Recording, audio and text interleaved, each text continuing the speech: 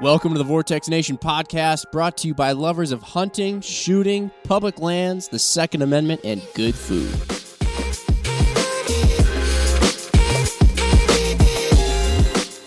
All right, what is up, everybody? Jim to my right, as if I even have to say that anymore. Across from us, we've got Nathan and Tom from Identical Draw. Now, these guys are reporting live from Valentine, Nebraska, a community college that apparently they say they didn't break into it.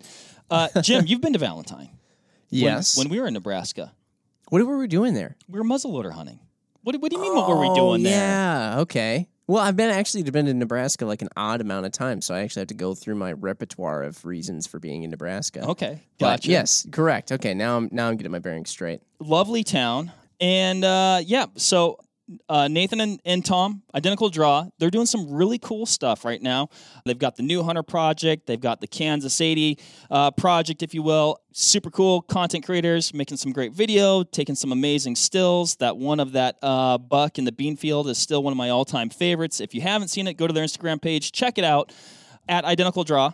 Yeah, right? That's it. And I'm pumped to talk to these guys, Jim, but I want them to talk as well. I know Yes. I've got a talking problem, but I guess maybe that's not a giant problem if you're doing a podcast. Yeah, it's not a problem. We just need to channel it correctly. Gentlemen, without further ado, we'll start. Introduce yourselves. Tell us a little bit about what you got going on, what you guys are about, and how you ended up where you are right now, physically. Yeah, okay. So I'll talk first. I'm Nate, and my brother Tom, we're identical twins. So that's how Identical Draw started, basically. That's the identical part. The draw came from just bow hunting. We are big bow hunters. I was thinking, I don't think I've ever taken a rifle into the field on a hunt. We filmed some rifle hunts, but we are big time archery guys. We do a little bit of shotgun stuff, but big time archery guys. And this is our fourth season of filming the show. So we've got, like Mark, you mentioned, we've got the Kansas 80 Land Series, which we bought 80 acres in Northeast Kansas, February 2019. And we've basically just been making episodes about managing that property, because a lot of hunters, if they own land, it's usually in smaller chunks. So we've got this 80 acres in Kansas that we've kind of shown the whole progression there. Mm-hmm. Right now, we're sitting in a community college. It's the longest we've been in the classroom for a while. But we're also doing this New Hunter fall. We're taking out, I think the final number is 17 now. We've had a couple COVID dropouts, but 17 new hunters this fall. So we're on our third and fourth. We just got done with a week in South Dakota antelope hunting, and now we're doing some Nebraska mule deer stuff. So very cool. Very cool. Let's start. Maybe we'll start because I want to hear about this antelope hunt. But let's start with the Kansas 80 project. So we love the great folks over at Meat Eater, but did you like look at the Back 40 project and you're like, you know what, double it? Like what's the plan there? How did this come about? So it's actually really funny. I was texting Mark Kenyon because we wanted him to be a guest on our first season of the Kansas 80. And I had no idea Meat Eater, the Back 40 was a thing, but we had this whole Kansas 80 idea. It really wasn't a thing. It wasn't, yeah. But I texted Mark, I'd love to be a guest, but we got something in the works over here too that's similar. So it was weird. We both kind of had these ideas the same season. And it was both management stuff with new properties. It was funny. We had a couple of YouTube comments on these videos like, those meat hunter guys, they copied you.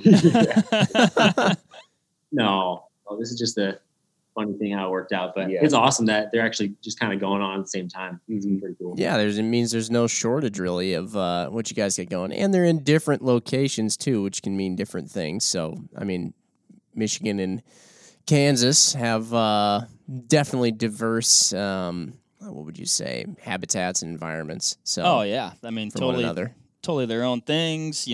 Hunting pressure is going to be different. Even just the agriculture. Whatever. That's all going to be. It's so regional. Michigan has small bucks. Kansas has giant bucks. Well, you said it, not us. It's all relative. It's all contextual. Yeah. Yeah. Are you guys from Kansas then, or did that? We are from Lincoln, Nebraska. Okay, so it's not far. Over there, but our family's been wanting to find property for a while, And so but me with my whitetail head, I'm like, I was looking over in Iowa and Kansas. Because Nebraska, I mean, you can find good stuff, and there definitely are good whitetails here. But I was like, I think Kansas and Iowa do it right for management stuff. So we just wanted to find it close to home. So we finally landed on this great chunk of ground that's only 2 hours from our house. So we can drive there easy and stuff like that. And locations was one of the biggest things, and 2 hours is doable for us in the early morning. Yeah, I got a text from a buddy. I was actually at ATA, and he was like, dude, I got a property you have to check out. We were there the next week, and our family and us, we put an offer down, and it was way under the asking price, and the farmer took it. So it was just no way. Nice. Stars the line. Yeah. Dude, that's amazing. Yeah, you talk about management, or from the state, I guess, right, and how they're managing their deer herds, and obviously Kansas and Iowa are going to have a different philosophy from Nebraska. But one of the things I love about Nebraska is like how much they do manage it for opportunity, and so it's kind of like, I don't know, I appreciate that, because I think it's cool to go to different states for different reasons, and also to be able to hunt if you haven't maybe drawn a tag, or heck, maybe even forgot to put in for a draw or something like that. You're like, it's good to have those states that are, managed more for opportunity, for sure. So explain that even a little bit further too. So you're saying that basically like the Kansas and Iowa states are more geared towards like harder to draw, but your chances of finding, say an older, more mature buck are higher. Yeah, Okay. yeah, exactly. And these guys, I mean, they're super familiar with it too. But I think like Iowa, like as an out-of-stater to draw an archery permit, you're probably looking at 4 years now, maybe something like that. And you're going to have maybe the most amazing whitetail experience of your life, which is like super cool, but you don't get to go every year. Yeah, Nebraska, I mean, turkey and, well, besides this last year with COVID, but turkey and deer tags, I mean, non-residents, you can just not have it scheduled and buy some tags and go for it. Yeah. Yeah. Which, creates Right its own, you're going to have maybe increased hunter pressure, more quotation mark competition. I mean, Jim, we saw that actually when we were on your muzzleloader hunt. We saw. Well, yeah, but it worked in our favor. It did work in our Pushed favor. my deer right into the crosshairs. So there you go. There you go. So what was it about this property that you guys were like, oh man, this is you talked about location, right? So location, but also like from I guess a habitat standpoint, what did you like, or what did you see for potential there? The biggest thing that we loved is if you like looked at a 30-mile radius of our 80, we have like just a big chunk of timber for the area. So those deer just use it big time, especially during those rutting months. So we don't have a ton of deer summer, but we know like during those hot times, as October, November, we're going to get a lot of new bucks traveling through, but also some home bodies. So having that timber was a huge thing for us. Mm-hmm. That was mainly it, timber. And then walking through it, we just sign all over the place. We were seeing old rubs and scrapes and stuff. There's a creek that runs through. We had looked at, so many properties that we had like a list. I recommend this for anybody who's looking at buying something. Just have your like what's most important, and we basically had that all lined up. It was location, timber, creek running through, potential build site. We're putting up a shed here in the next couple months, so stuff like that is what we were looking at. Up. Yeah. Awesome. And then what types of things did you guys put in? Some food plots and things like that, or was there just enough agriculture around it? Yeah, there's a lot of ag around it, but our food plots, we've gotten pretty specific with the things on it. We've done a 3-acre beet plot, but we always put in different brassicas and stuff like that. We've done a lot of clover and a few other mixes. Our farm guy down there, he does a great job of giving deer different things than just big corn and beans and stuff like that. Yeah. So, and we of course leave it standing throughout the whole year. So I feel like that it's a hot spot for those deer. Yeah. So we've got like a main 3 to 4 acre bean plot that we just actually no-tilled a new mixture of like just rye, clovers, brassicas, that sort of stuff to go in with the beans. And then we made a new plot down south, and we have also another small plot up north. So we've technically got three food plots that probably just add up to 4.5 acres. So not a ton of food plot space. But. Gotcha. Well, I know I watched that one video that you guys put together. It was super cool, where you end up shooting that really, really nice buck early in the season during that time period where the archery season overlaps the muzzleloader season, or you could say that they run concurrently. Number one, looked super amazing, super fun. Was that bittersweet though to be done so early? Like, oh, I didn't know we were going to be done so quick. Yeah, that was the most insane hunt we've ever been on. We've never really killed, besides like some of our out west hunts that we've never killed an early season whitetail. So having that buck, and I think it was our second sit of the year on the 80. So it was second sit ever. I mean, it was our first hunting fall. So no way. We had no idea.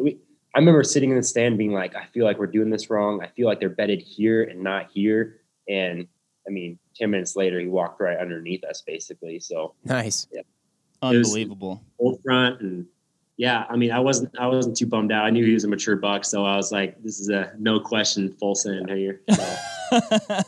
Yeah, you can't get bummed out about that. I don't think no matter how it goes down. So no, super cool. Getting into, so we talked a little about your hunting and the Kansas 80 project.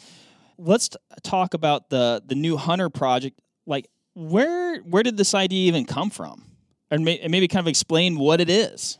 Yeah. So it's all sparked from an ATA social summit that was the led archery trade show. Yeah, archery trade show. And it was led with the hunting public and a few others. Mm-hmm. And they were talking all about social media and how hunters need to do a better job of making it just better, cleaner, so more people can view it and not be turned away, stuff like that. But also just to get new hunters out. It was, I mean, an hour and a half, just difficult conversation. I mean, a lot of us hunters, we don't really want to change our ways, but if we want to keep the trend going to get more hunters and all that sort of thing, we realized like there have to be some changes. Yep. So that was kind of that conversation. Mm-hmm. So yeah, so that spring we were like, we just weren't seeing anything. Everybody at the meeting was like, what's going to happen after this? And like, we just hadn't seen anything happening. People were just doing their same things, booking their hunts for the fall.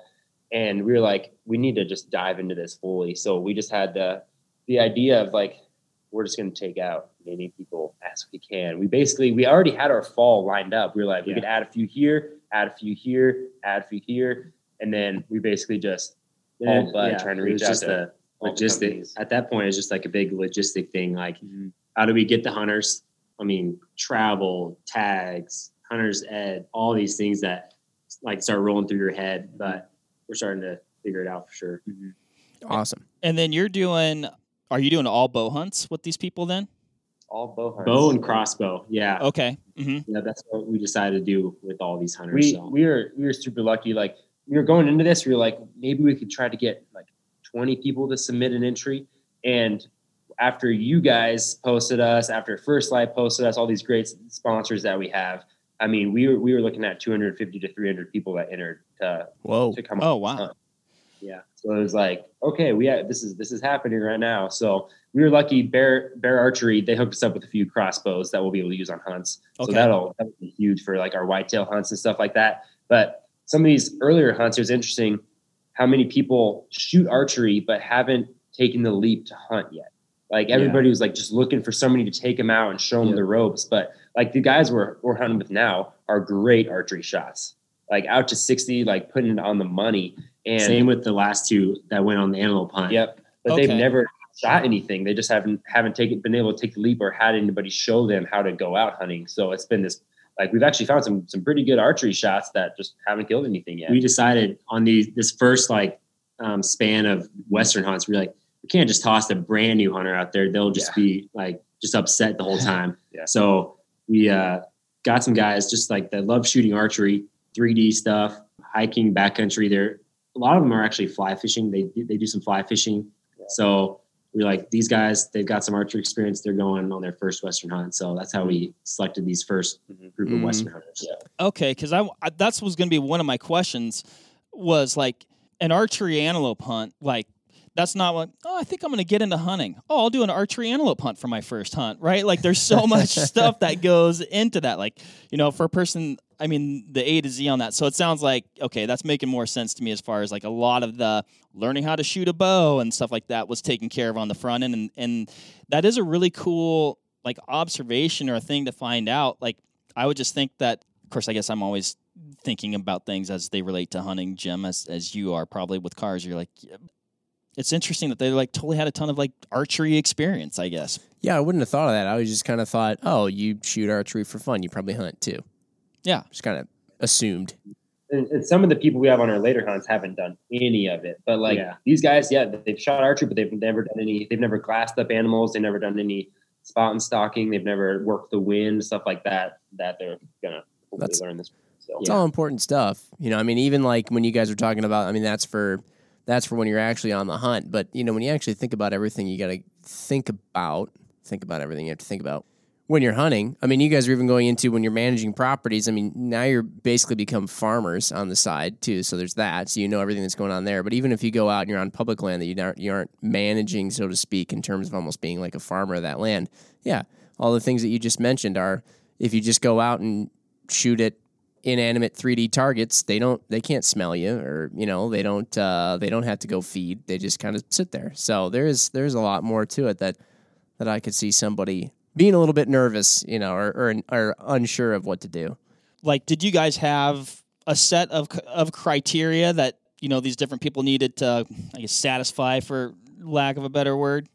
Yep. Yeah. So we basically came up with, like, we wanted them to be generally new. 1 season of hunting or less was kind of our biggest thing as far as like hunting experience. We had a bunch of people that still applied even though they had killed a couple of animals, which is fine. We read through all the entries, but we wanted at least a 300-word like email or a video to really understand the person. After we had a second round of choosing people, which we required videos from about 50 or 60 people. I'm trying to think what else. Like, this isn't like a full-on like guided, everything's paid for kind of trip. Like, we made it clear, like, you're gonna have to pay for your tag, some travel to get here, stuff like that. We got some really nice donations. Like this hunt, the Mule Deer Foundation is covering the cost of a tag, things like that. But we wanted people to still have to go through the whole process of buying things. We don't want to just like, here's your tag, like here's all this stuff. We wanted them to go through and actually see what it's like to purchase things for your first hunt and all that stuff. So we've got all sorts. We had all sorts of age range from 18 to mid 50s. So we're taking out. We just got done with. Hopefully they listen to this podcast. A bunch of old guys. They're in their 50s, low 50s. So, and then we got some 20-year-olds with us right now. So that's awesome. I was thinking to myself, that's got to be an interesting process going through the selection, because you don't want to end up on MTV's next episode of Catfish. No. Yeah, where you got somebody saying there's something and then they show up and there's something totally different. Have you guys had it? I mean, well, I don't know. You don't have to go into any of that, but I'd have to imagine you've had some submissions where you've been a little bit like, interesting. all of our friends, it didn't really, I mean, it crossed our mind, but not really. They're like, I mean, you could be taking out a serial killer. You don't know who you're taking. We kind of just pieced that out of our mind, and that's why we, like, when we selected them, we've had a lot of phone calls, a lot of emails, a lot of like, is this person, do we want to take them on a hunt type of deal? But yeah, everybody's been awesome so far. Yeah.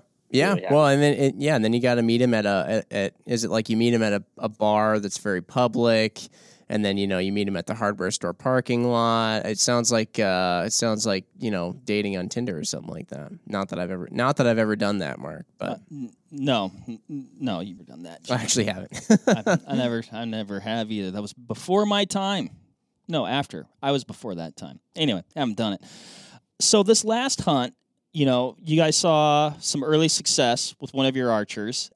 Maybe walk us through that. And then my one question is, did you have to tell them, like, okay, this is amazing. It usually doesn't happen like this.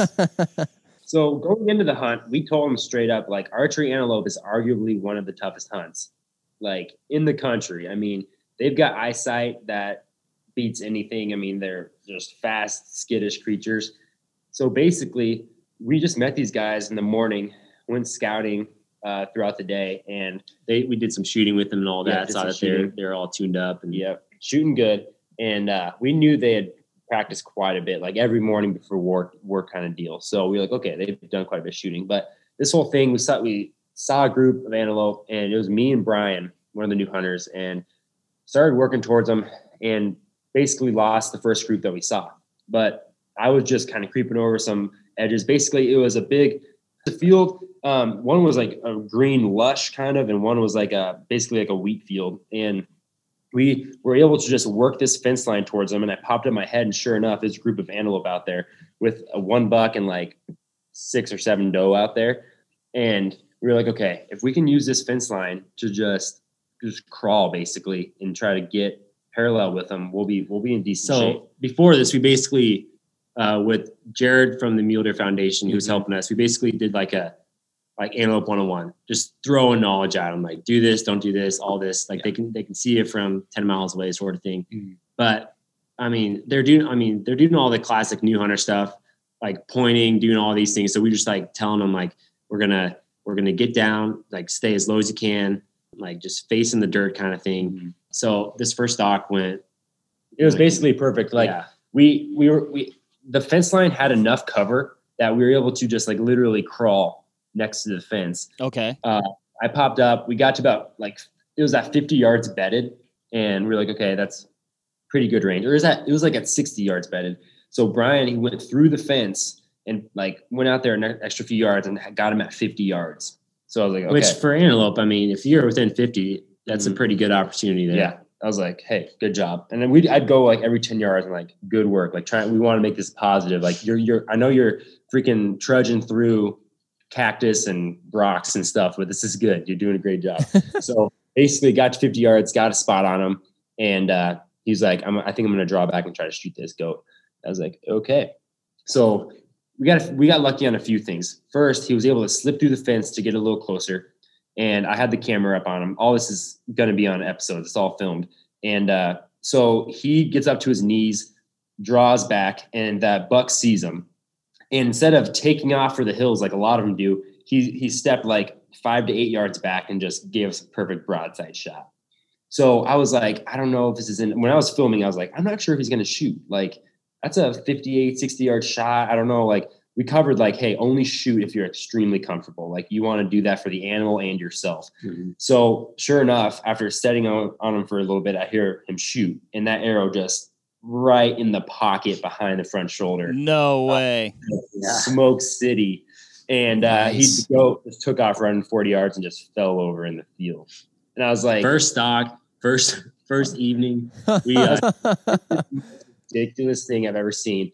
I told him, I was like, there are very many experienced archers that have never had that happen. Like, the fact that you had a little bit of terrain with a fence line with some grass to be able to work close, and then being able to make that shot, I mean, it was insane. I didn't know what was happening. As you guys are describing it, it just sounds like picture perfect, textbook, like just enough cover. You know, it's almost like, okay, here's the blueprint, like do exactly that. Yeah. Mm-hmm. Yeah. We did, before those guys arrived, they arrived like midday that day. We went out on a stalk and got to within, I don't know, 190, 100 yards on a buck, and they busted. And like on our car ride to meet these hunters, we were kind of joking like, God's going to have to send a perfect situation for us to get an antelope on the ground. And then our next stalk, dead antelope, just perfect shot. So we were really happy. I mean, day one, the hunters were obviously just amped. So it was awesome to see his like first reaction to like shooting something. I mean, just the adrenaline rush. He was freaking out, just disbelief, couldn't believe it. And I was like, I mean, his first stalk ever, like his first ever archery animal is just, you're not going to find very many guys that have their first animal with the bow is a 60-yard antelope. No. I mean, well, and then you guys are filming it too, which, I mean, obviously open country, they have great eyesight. Filming is just hard as it is. So that's super cool that you guys are able to capture that. You're talking about his reaction to it. I mean, obviously these guys were they're prepared, from a shooting perspective, and mentally they'd been thinking about this for a while, and maybe a long time before they even met you guys, right? But what was it like watching that reaction, and were there any like interesting or surprising takeaways from I guess watching this happen through their eyes? I mean, it was so fresh. Like, I think the disbelief was the biggest thing. Like, he was freaking out, and then he was just standing there like, what just went down? Like, I just sent an arrow at this animal, and just like watching him watch up, like put his hands on this thing was like this animal's dead, like in front of you. I mean, this is meat. Like, it's just watching all that was, I don't know. Just putting your pins on an animal for the first time and letting that arrow go is just a insane feeling. And I think, I mean, throughout the rest of the day and the week, he was just processing. That's what I do too. When even though I've killed a couple of animals, you're just constantly processing, like, how did that all work out? You're constantly thinking about it. The other new hunter, Tom. So these two new hunters knew each other from Chicago for a long time. So they were buddies, and I could sense it in him. Like, he's like, oh man, how am I gonna match that? Like day one, I could sense that. So that night I was like, Tom, you got this. Like, we're going to just keep going out there. Maybe you're not as good as Brian, but we're going to do our best. I mean, after that, it was basically, we struggled after that. So it was funny. Like, I think it took Brian the rest of the week to be like, holy crap, what did I just accomplish? Sure. Yeah. Like, I mean, yeah. Because somebody that's never done it before, they don't really know what just happened. Even when people tell you, like, hey, this isn't normal, it's just hard for it to not seem normal when it's the only thing that you've ever done. And I'm even trying to go through my head and think about what would be, because obviously the natural reaction, like you guys even said a couple times, it's like, do they know that doesn't normally happen? And it's like, you think that to yourself and you try and think of like, well, what is the perfect first hunting situation? Because like, do you say the perfect first hunt is where you go out and you get something because then you can experience the full situation? But then you also hear of people that are diehard hunters who went out hunting and they're like, yeah, me and my dad used to go out and we'd sit in the same spot every year and we never saw a thing and I loved it. And, so I don't know what really actually would be considered, the universal perfect first time going. It's probably just literally being out there. I mean, who knows? Got us hooked when we were young is the one trip a year, the annual hunt.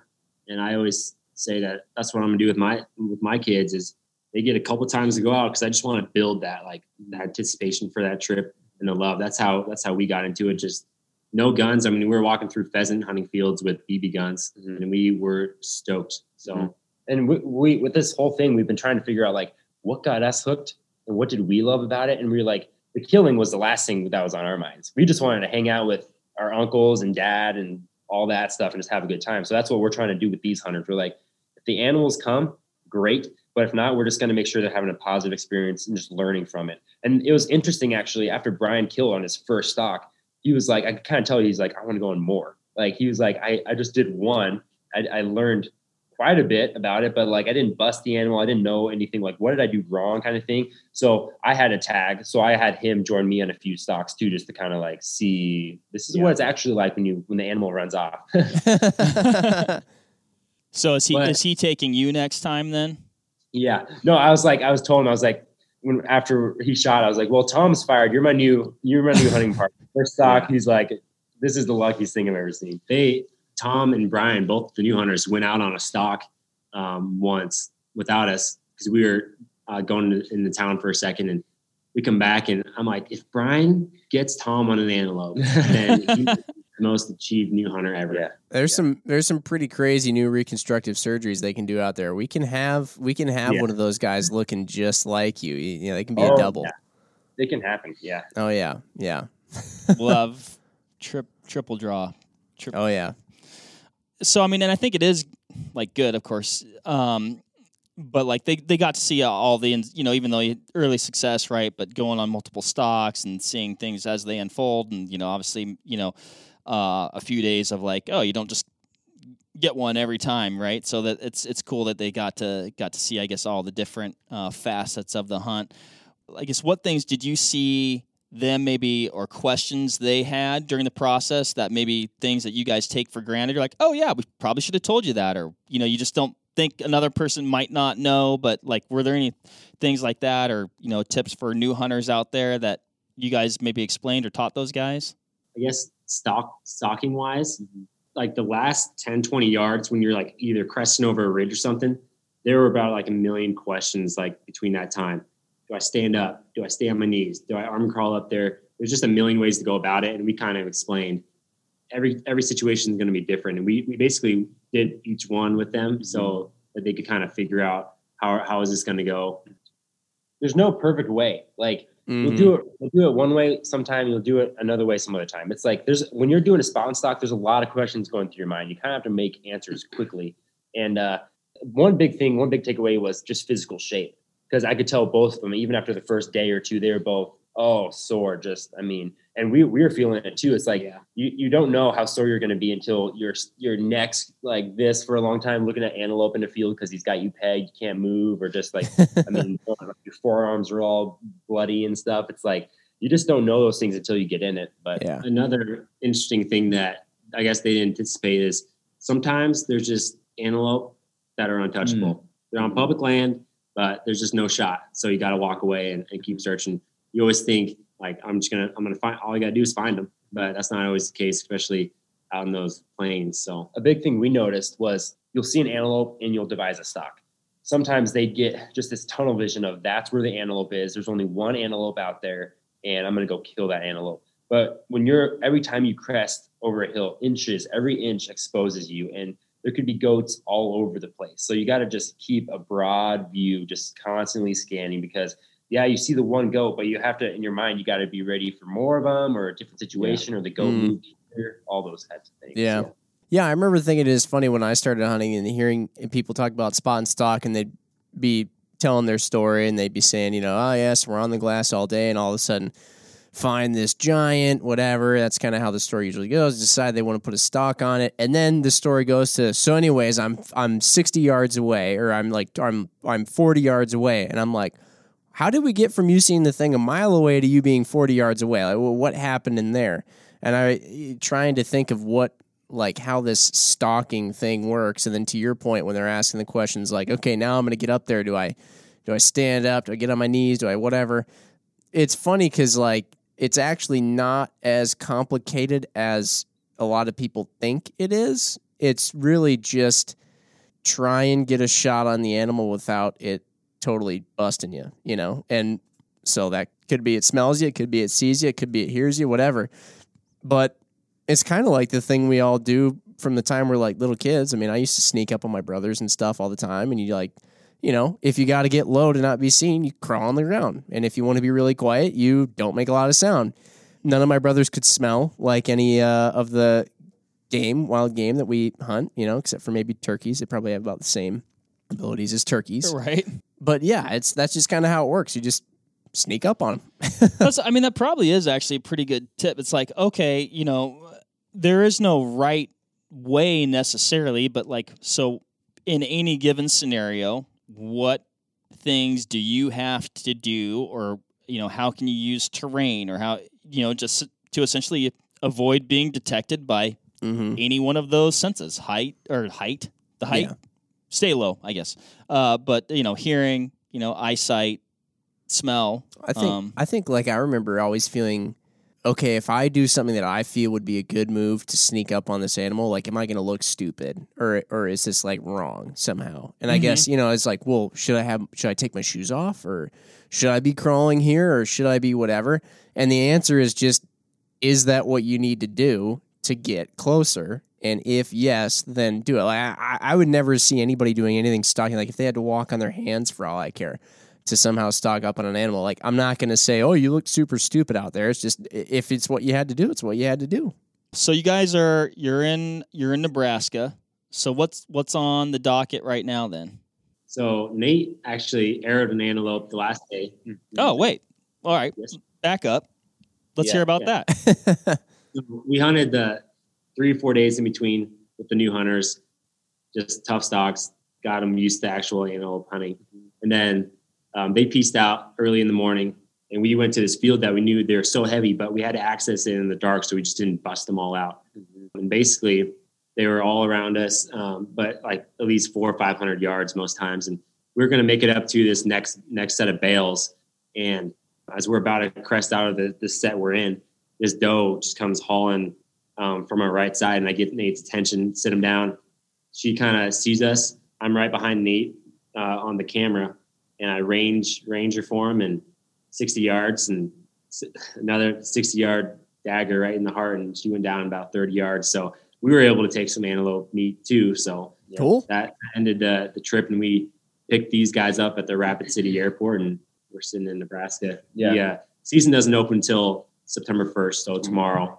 But scouting, we this morning we saw some antelope and some deer. So we're just going to be after the mule deer out here with these guys.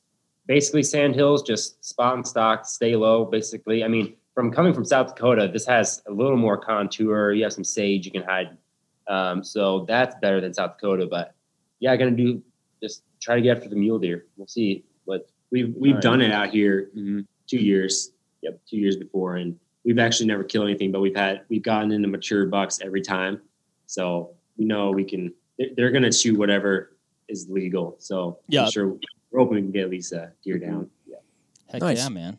Very cool. Very cool. Well, we are excited to hear how that goes. And really, I mean, kudos to you guys. This new hunter project, number one, super unique, and really taking the deer by the horns, I guess, or the antelope by the horns on this one, and taking it upon yourself to be proactive and solicit and get these new hunters out there and giving them, really just, I guess, just a jump start in knowledge and just a high level of confidence that they'll be able to take with them. And so, I guarantee those guys that you hunted with last week are 10,000 times more comfortable going, okay, now we can plan our own trip. And hopefully they're inspired to bring maybe some of their friends that, haven't taken that leap into hunting, and really hope it's, that snowball effect, I guess. So, yeah, that's what we really want out, like, for these hunters to go home and do. And everyone we've talked to is like, I just want to go home and do this. And those guys have families. They want to get their kids and do it. These guys are excited to take their friends out. Yeah, they're already, these guys that we haven't even really hunted with are already like, I've got these buddies that want to go out with me after this. It's like,